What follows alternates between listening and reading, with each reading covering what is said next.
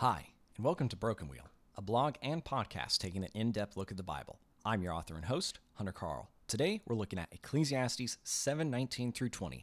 Wisdom gives strength to the wise man, more than 10 rulers who are in a city. Surely there is not a righteous man on earth who does good and never sins. Recognize the last verse? I'll give you a hint. One of the apostles says something similar to this in one of his letters. For all have sinned and fall short of the glory of God. Romans 3:23. Right. Paul's famous passage on everyone being a sinner can be found in Ecclesiastes. I always love seeing Old Testament and New Testament patterns match. Let's start with the last part. We know we all sin. Why? Because it's as easy as breathing. We want all the stuff we want, and we want it now. We know we think that thought, even if it only sits barely above our subconscious and appears only for a few seconds at a time. We know even to think this thought is to disgrace our God, whom we owe everything to, even our trials and tribulations. Remember when we discussed the word sin? It's an archery term, which means to miss the mark, meaning not doing it perfectly. What does that mean? It's not only thinking the selfish thoughts, it's not thinking the best thoughts all the time, no matter how difficult your life is. That's all sin. When the Bible says that everyone sins, it means it.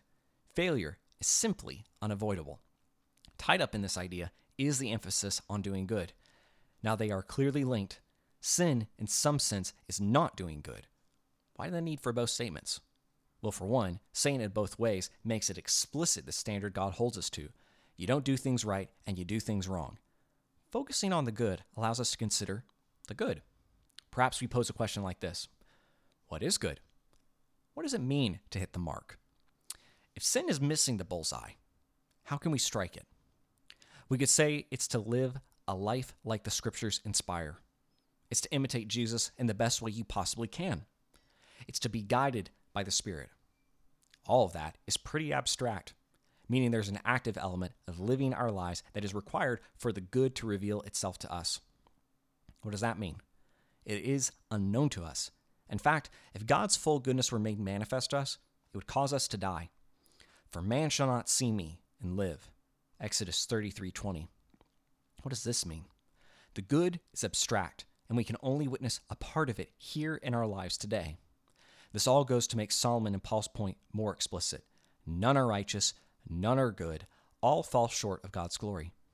What hope then is there for us? If we are filled with the inclination and desire for sin and goodness will literally kill us if we observe it, how might we ever live a kingdom life? The answer? Be reborn. Become a new creature. Die to yourself. Carry your cross. Be transformed. It's when you decide to have faith in God, Jesus, Spirit, Logos, the good, that you can finally die. But oh death, where is your sting? If you liked what you heard today, visit brokenwheel.substack.com and sign up to get this podcast and blog posts sent to your email. The podcast is also available on iTunes and Spotify. Please rate and review us there. If you want more of my writing, visit the About page on our website to read short stories I recently published in journals such as the Blue Mountain Review. Thanks, and have a great rest of your day.